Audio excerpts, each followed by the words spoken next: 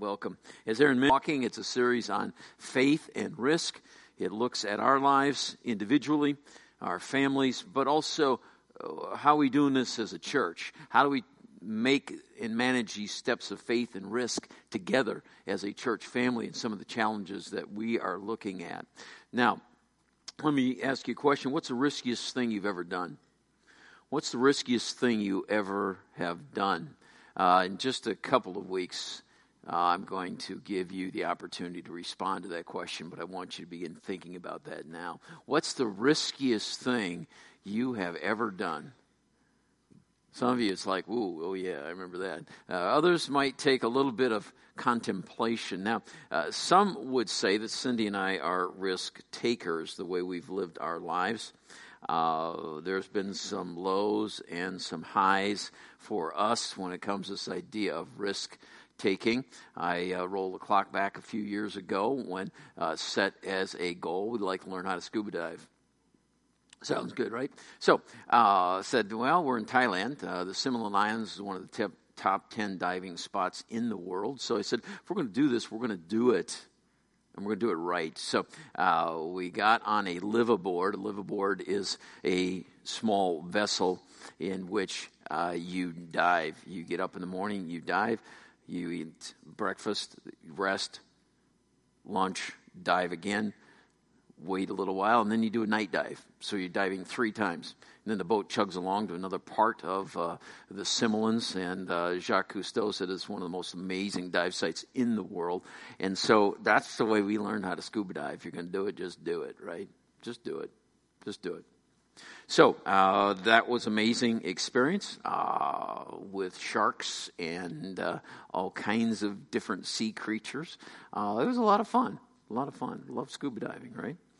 On the other hand, one of the highs was for pastor appreciation, this congregation. I don't know what you guys really think of me, but they gave us a skydiving package.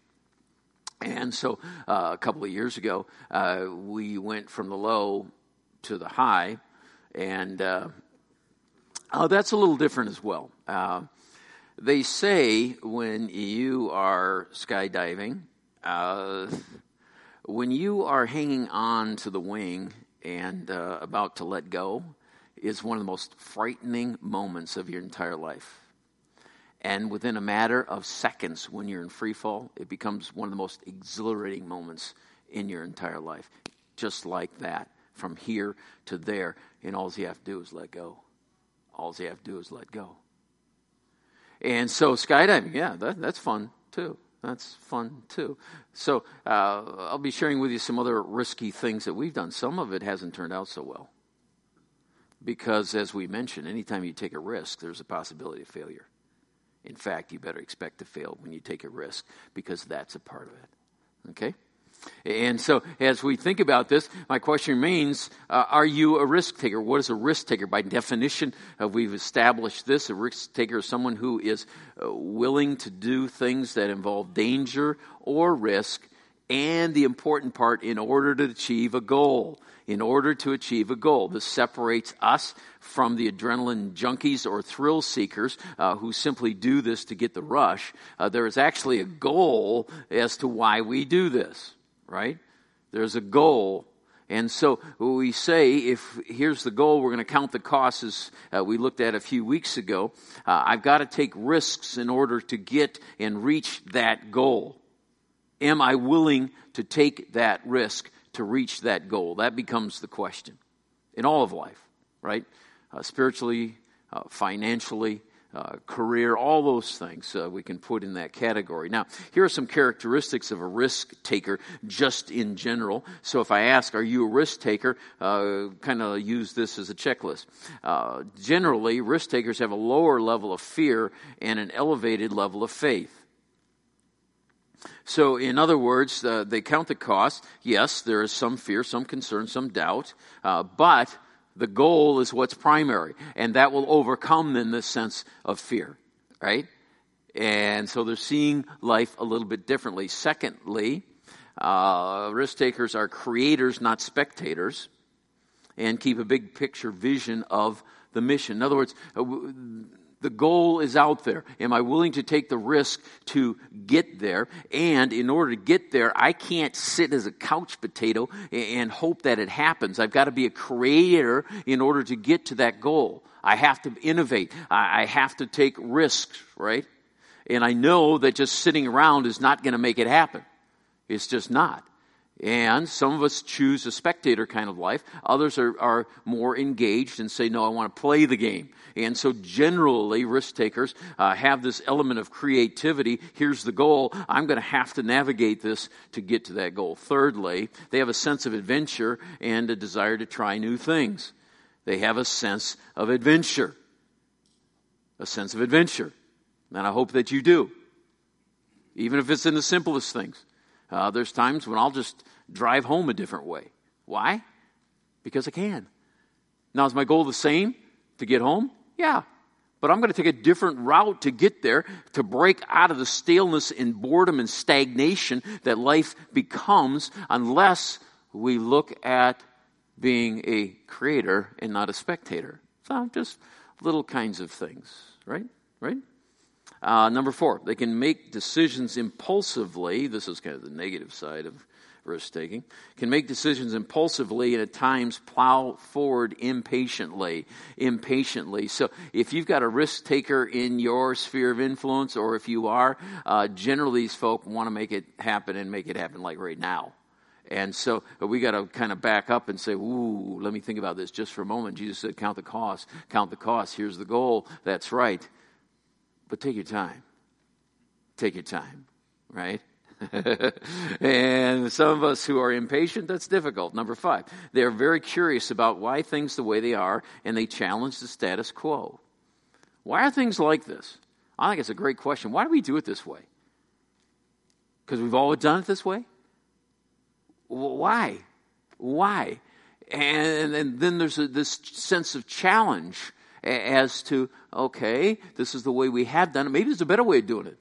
You ever think about that? Are we willing to take that risk in order for that to happen? Okay. And lastly, they are able to shake off and learn from failure, understanding that failure is not final. A couple of messages, and a couple weeks down the road, I'm going to look at this one in a little more depth. Failure is not final. When we do say, I'm going to take the risk, there is going to be failure, and I'll be sharing some of those from my own personal experience. What risks have I taken? Yeah, it's fun to jump out of an airplane. Why would you jump out of a perfectly good airplane? But the point being, if we're going to take risks, there are going to be some bumps and bruises along the way. Is it worth it? So, let me ask you, if you stacked yourself up against that list, are you a risk taker? Some of you are.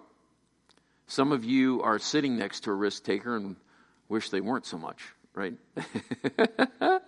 But what about God? That's what's important here. Is God a risk taker? That's what we've been discussing these last few weeks. I really think that he is. He created Adam and Eve knowing full well they would disobey him. They would turn their backs on him. They would reject him. He created them knowing he would do that. And in that similar vein and thought, he knew about the suffering and pain and heartbreak my disobedience and your disobedience would cause him.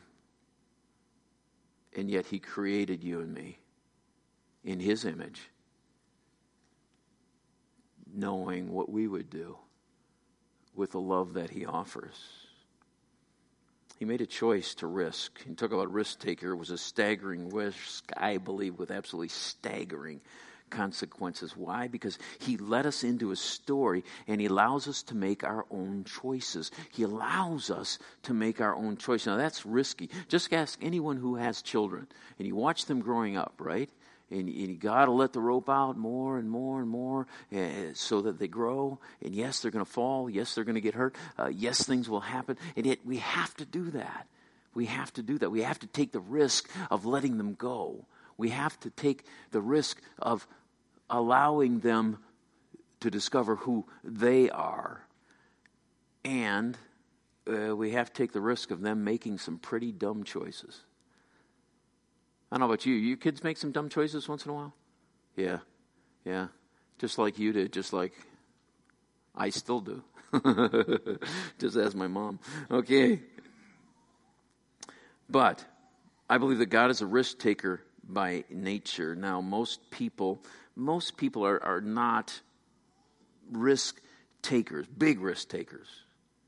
But I think we all have this element in us. Why? Because if you have come into a relationship with God through His Son, the Lord Jesus, we take on His character and His nature. And if God is a risk taker by nature and by character, then that divine nature that is in us also emulates and is a reflection of our Father's character. And if God is a risk taker, what does that mean about you as His child?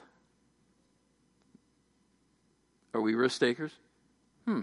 Are we programmed that way once we're born from above through faith in Jesus and His completed work on the cross? Is that where we are? Maybe we need to be a little bit more like our Heavenly Father, but I do know this. There are risk takers in this room.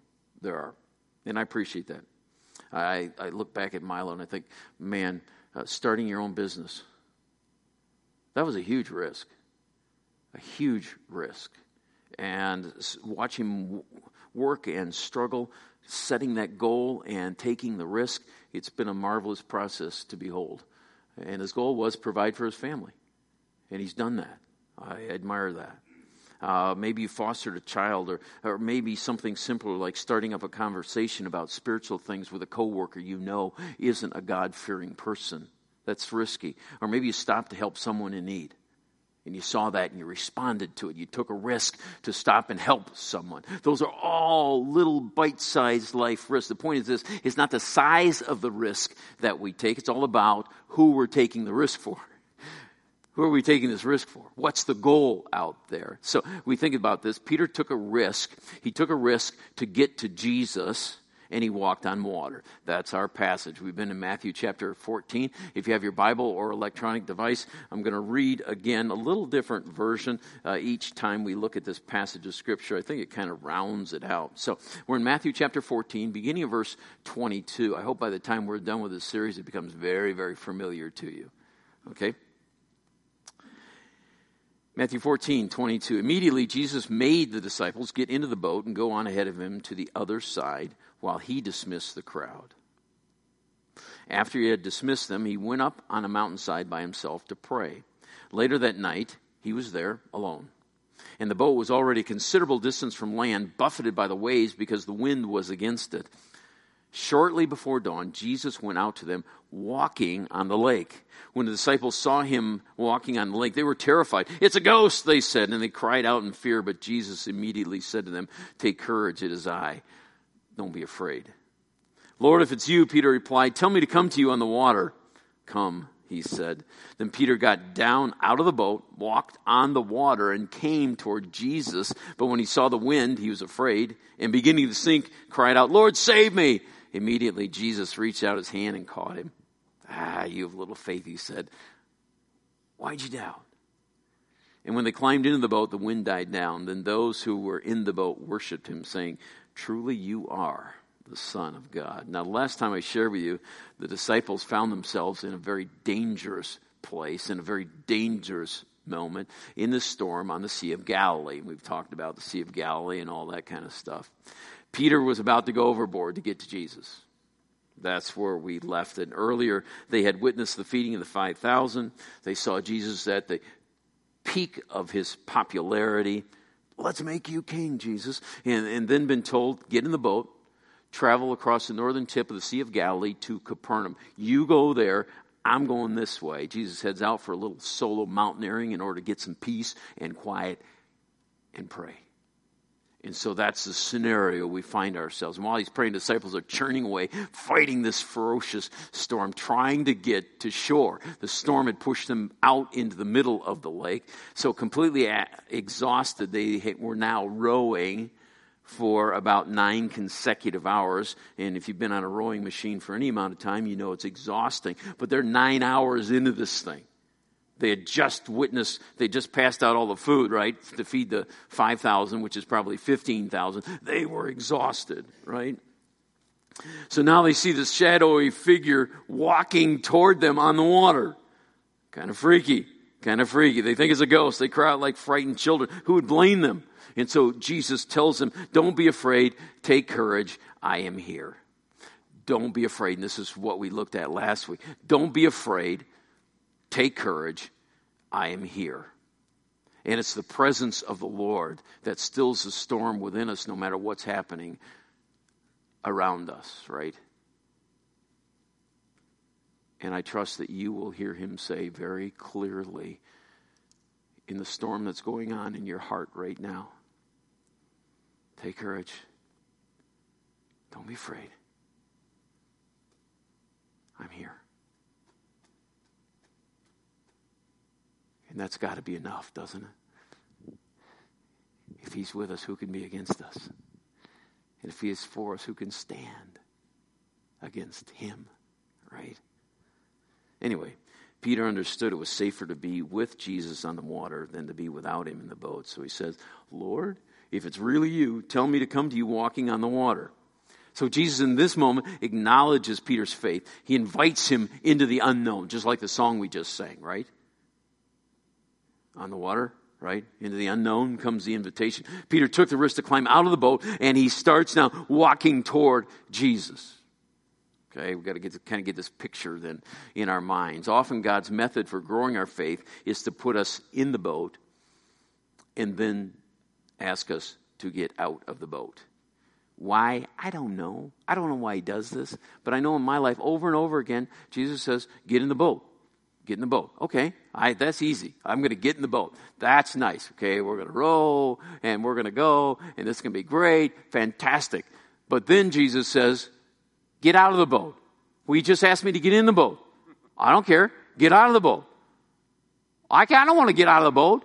I want to stay in the boat because you asked me to get in the boat, so I'm doing what you said. I'm going to stay in the boat, Jesus. No, get out of the boat. Come. I'm not getting out there. So we get this tug of war going on inside. So, God, make up your mind. Do you want me in the boat? Do you want me out of the boat? In fact, we're going to go back in the boat after you ask me to get out of the boat. And he's always doing this heart check on us. Are you willing? Are you willing to do what I say? You don't understand it. It's unknown to you. I got it all figured out. Will you trust me? Will you trust me? Get in the boat. Get out of the boat. Oh, here we go again. So where are you right now in your life? You in the boat? You out of the boat? What's he asking of you to do? Get in or get out? He's asking us to do one of the two all the time. Get in the boat. Get out of the boat. Okay. So the call to get out of the boat involves crisis and opportunity, often failure, sometimes fear, sometimes suffering.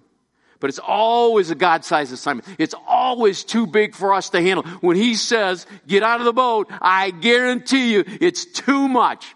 It's over the top. It's pushing us to the limits here. But I found there's no better way or faster way to grow than to get out of the boat. Get out of the boat when he asks us to get out of the boat. It would be cool if the story ended here, but there's so much more. It's not just about Peter making that step out onto the water. There's a whole lot more to come. Now, spiritually, I know that following Jesus means I must take faith-filled risks. It's got to be that way. That's the way that he lived. That's the way he expects us to live. It's the way to consistent growth so that my faith doesn't wither and die. Because if you don't get out of the boat, that's exactly what's going to happen. It's the way my faith develops. It's the way that my faith grows. It's in those moments when I make the choice to get out of the boat. It's how I learned to obey and follow God, who took a huge, huge risk. Thank you, Lord. Who took a huge risk with me when he died on the cross for my sins. And he took that risk on my behalf. Why in the world would I question when he asked me to get out of the boat, when he risked it all for me? Oh my goodness. Thank you, Lord. Now, I believe there are many good reasons to get out of the boat. But there's one that's the greatest. The water may be dark and dangerous. The storm might be severe. But that's where Jesus is. Jesus is not in the boat. And if he asks you to get out of the boat, that means he's exited the boat. And I would just as soon be where Jesus is out of the boat as without him in the boat. You follow what I'm saying? Jesus is not in the boat. He's left it.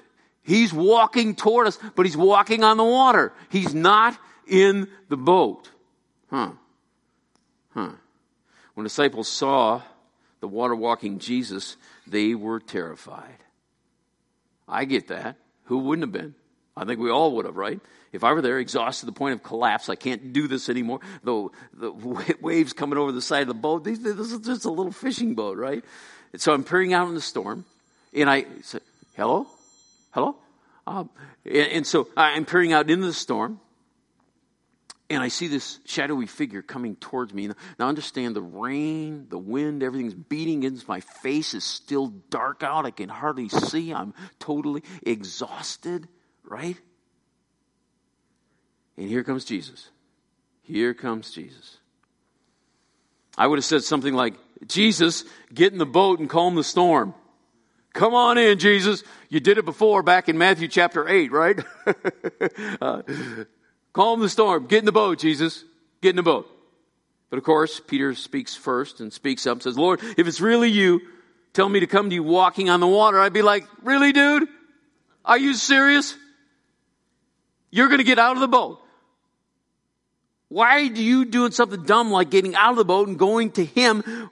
Jesus, I need you in my boat so I can be comfy and secure, so the storm will be calm. Jesus, come in my boat. Come in my boat. I'm too scared to get out of the boat, so you come in my boat, Jesus. And we start playing it on our terms rather than his. And all the while he's saying, like he did to Peter, yeah, it's me, come. Come. That kind of leaves us with a choice. So, here we find the 12 huddled together in USS Comfort Zone. Their world's being rocked by a storm, but they're still in the boat. Peter comes out. Now, sometimes God has to rock our boat to get us out of the comfort zone. Isn't he good? And we cling to the boat, and he says, okay, you want to stay in the boat? Watch what's going to happen to the boat. The boat's going to start rocking because I want you out of the boat. So, as Aaron said, what's your boat? What's your boat? What gives you security outside of God? Let me ask you this. When's the last time you were afraid? Life threw something at you, and maybe you're living it right in this moment.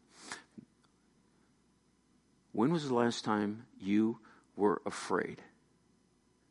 Think about where you turned to restore your sense of serenity and security. Where did you turn? Now, of course, if we're in church, we're going to say, I turned to Jesus. Yeah, okay. Really? Maybe it's a video game. Maybe it's a family member or friend, food, social media, shopping, excessive working, exercising, drinking, more possessions. We can put all kinds of stuff on this, right? Where did you turn the last time you were afraid? And that'll be a good indicator of what's going on in our heart. And God says, out of the boat. So, last Sunday afternoon, right? I'm watching Vivi. She's my 2-year-old granddaughter. And I'm in the garage, and Vivi's doing this Play-Doh thing on the deck, right? So this jet comes in low and passes right over. And I hear her yelling, Papa, Papa. And so here she comes running in the garage. I said, what's the matter, Vivi? I'm afraid.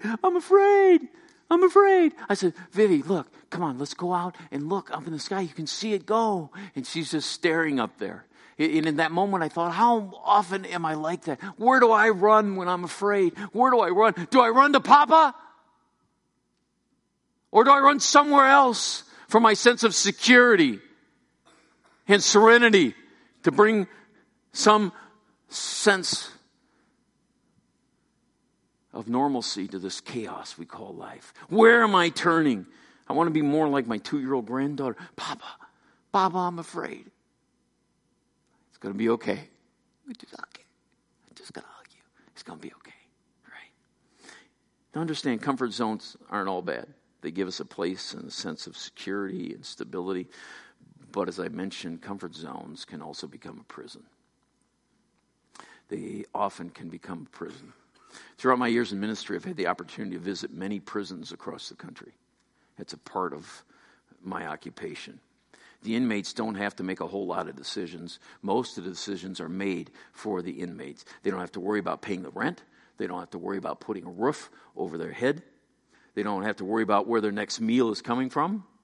Though they may not like it, they know where it's coming from because all those things are provided. They're all provided. And a primary reason so many relapse and go back into a life of crime after their release is they can't get past the security that prison provides them.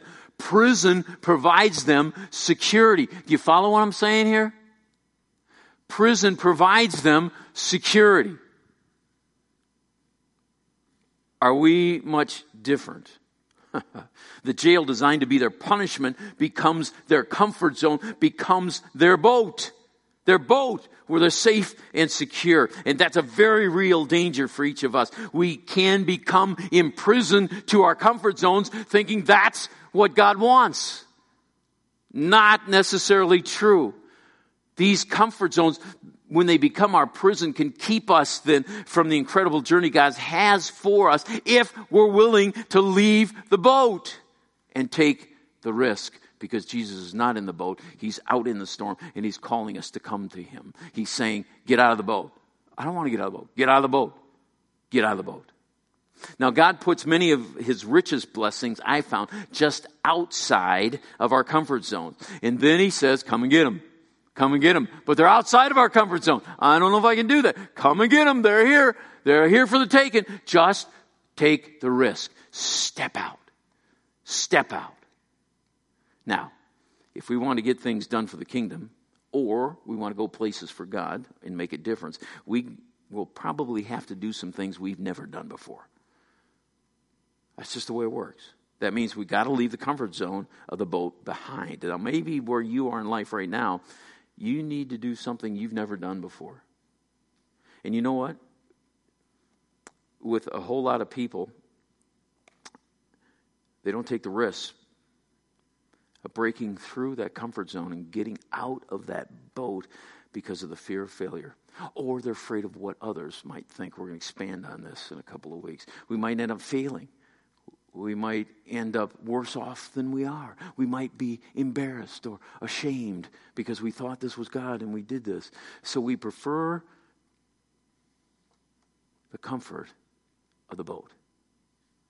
Only putting our faith in action will shatter the stronghold of fear in our lives. Only when we actually step out over the rail and onto the water will we shatter these lies that imprison us and limit us from doing what God wants for us and through us.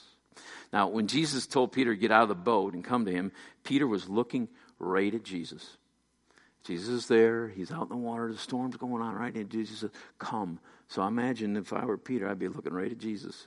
Right at Jesus. And he knew Jesus was calling him to do this crazy thing. But please understand this. When we get out of the boat, we don't get out of it to get out of our comfort zone.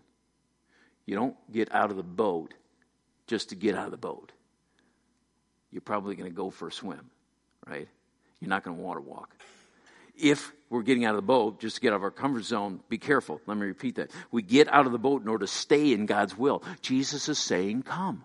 That's what he wants. That's his will. If we are in obedience, taking this risk for him, then great things are going to happen. But we don't get out of the boat just to exit our comfort zone. We exit the boat because Jesus is not in the boat, and he's calling us to come to him. Make sense? Just be careful with this. Now, Jesus is inviting each of us and all of us to come and step out in the water. I really believe that. I believe within every Jesus follower, there's this God-sized impossible thing that he's putting his finger on. And we wrestle with that. And we wrestle with that. Is this God? Is it just me? This is so crazy. Maybe it's so crazy you've never told anyone, but you've been wrestling with Jesus a long time for this. You know what he's asking you to do. He's saying, come, come, come. I'm not so sure. I'm not so sure. What are we going to do? We're going to let our past or others or fear dictate the terms of our life? Are you satisfied with that? I hope not. I hope not. Are we willing to take a risk and get out of the boat, or will it be another day, another year, another lifetime cowering down in the bottom of that nasty smelling fishing boat. Whoo, we're living large now. But it's safe in here. It's so safe in here. Oh, yes, I prefer this to that. Are you kidding? Maybe there was a time when you were walking on the water on a regular basis. Maybe you've been a Jesus follower for a few years now. When's the last time you got out of the boat? For some of us, we haven't been out of the boat in a long time. Why? We now have a really nice boat. It's not a stinky fishing boat, this little thing. No. We got a really nice boat with padded deck chairs and stabilizers, so you never get seasick, even if there is a storm. It's really nice. It's comfy. I would never get out of this now. Look I've worked all my life to get this nice boat. This boat is really, really cool. And we may have gotten really comfortable just enjoying life in our boat. Isn't this grand? And Jesus is still looking for people who will risk getting out of the boat. He is still looking for people who will get out of the boat. I don't care how long you've walked with Jesus. Doesn't make any difference. My question to you is this. What's he saying to you?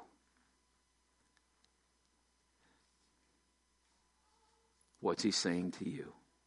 Is that you? Is that us collectively as we look at some of the stuff we've been moving toward as a church? Is he asking all of us collectively to get out of the boat? Is it now? Is this the time? And so I ask, what will you say to Jesus when he invites you to come? Come. He's not in the boat. He's waiting for us to step out on the water where feet may fail into the unknown. You ready for this? It's going to be good. Let's pray.